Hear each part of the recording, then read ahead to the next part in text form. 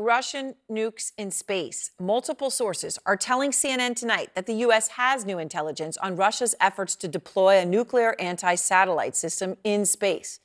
So this actually comes after the House Intelligence Committee Chair Mike Turner today raised the alarm. He announced he's made information concerning a, quote, serious national security threat available to all members of Congress to review. Now, keep in mind, if nukes were launched to the U.S. from space, they would be undetectable.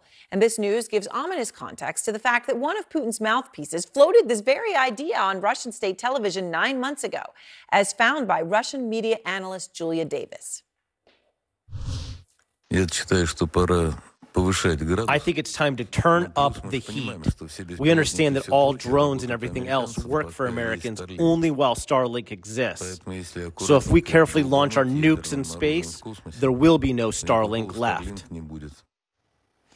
Jim Sciutto is out front. And Jim, what more are you learning about this intelligence? So this is what we know at this hour. It's new U.S. intelligence. It's about a new Russian military capability, specifically an anti-satellite capability with a nuclear component. So the idea to target U.S. or partner satellites in space, including surveillance satellites, nuclear or early warning satellites, with a nuclear component, which of course would expand the ability to destroy those capabilities in space.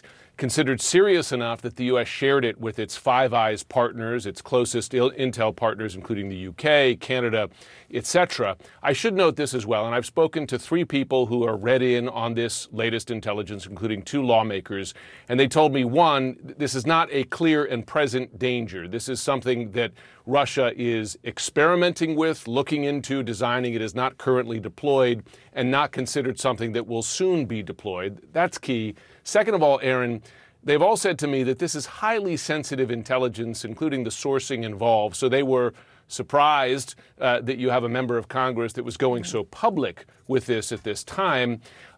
So that's very important. As you said, it was Mike Turner who started with something kind of cryptic about a new threat to the U.S., and it was reporters who dug in to figure out exactly what he was talking about. But then later in the day, you saw even one of his Republican colleagues, the Speaker, Mike Johnson, saying in his words, there is no cause for alarm right now. So it's serious enough that they're sharing with their partners, but not one that is considered a serious threat today. All right. Well, Jim Sciutto, thank you very much. Of course, another thing Jim points out there, the sourcing is very crucial, right? If this is something that could threaten a crucial intelligence source that's providing the U.S. information, that is hugely significant as well. The Democratic Congressman Seth Moulton joins me now. And I appreciate your time, Congressman. So what can you tell us about this threat and what you've learned about it? Well, look, I think the Speaker is right. This is a serious issue, but it's something that we're working hard to address. And defense officials, some of whom I spoke with again today, are working on how to address this to make sure we keep Americans safe. It's important to understand that what the chairman of the House Intelligence Committee has done here, Mike Turner, is fundamentally leak information. He is an intelligence leaker. Because what he did is he decided to take highly sensitive, compartmented intelligence. That means that even if you have a very, like a top secret clearance or something, you only have access to the intelligence if you have a need to know. And he shared it with every member of Congress, people like Marjorie Taylor Greene, who, of course, we all know cannot be trusted to keep this secret. And indeed, it only took a few hours for the details of this weapon system to come out. So, he may think he has very principled reasons to do this, but he's put our national security at risk. He's put the sources of intelligence at risk. He's raised a lot of questions with our allies, who of course count on us to keep this safe, and he's really inhibited our ability to respond. So do you believe that he should face penalties? Oh, absolutely. Look, I certainly don't trust him. I certainly don't entrust him, and I think the House Republican leadership has to really address whether he can continue chairing this committee. Look, if you asked Edward Snowden, one of the most infamous American leakers, why he leaked that intelligence that, of course, put our national security at risk, he would give you very principled reasons in his mind for doing so. And I'm sure that Mike Turner believes he has very principled reasons for releasing this intelligence. But I'll tell you what, a lot of us really disagree. A lot of Republicans disagree. And certainly the Defense Department officials who are working to respond to this disagree as well. And you know what, Aaron? He did it because he was offended, Apparently he was offended that he wasn't told about this by the Biden administration. So in other words, he has a partisan reason for doing this. But there's a problem with that. He and I both sit on the House Armed Services Committee, and I was briefed about this 2 years ago. I haven't had a problem keeping it a secret. But if he just found out about this, apparently he wasn't paying attention. Right, because you're pointing out you were all briefed 2 years ago. Not all of us, but those of us who needed to know, and certainly Chairman Turner could have found out himself. Right, would have been on that list. That's right. You know, and it's interesting you're talking about the reasons that you understand that he may have done it.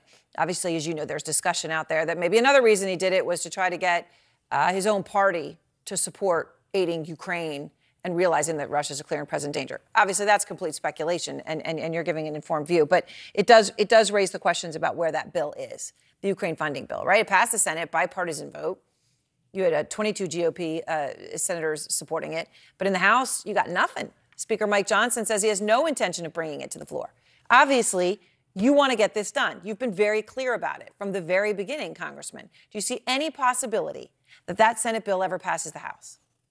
Well, Aaron, let's be clear. There are actually a lot of Republicans, a lot of smart, reasonable Republicans who care about our national security, who recognize that supporting Ukraine today is an investment in our national security now and for the future.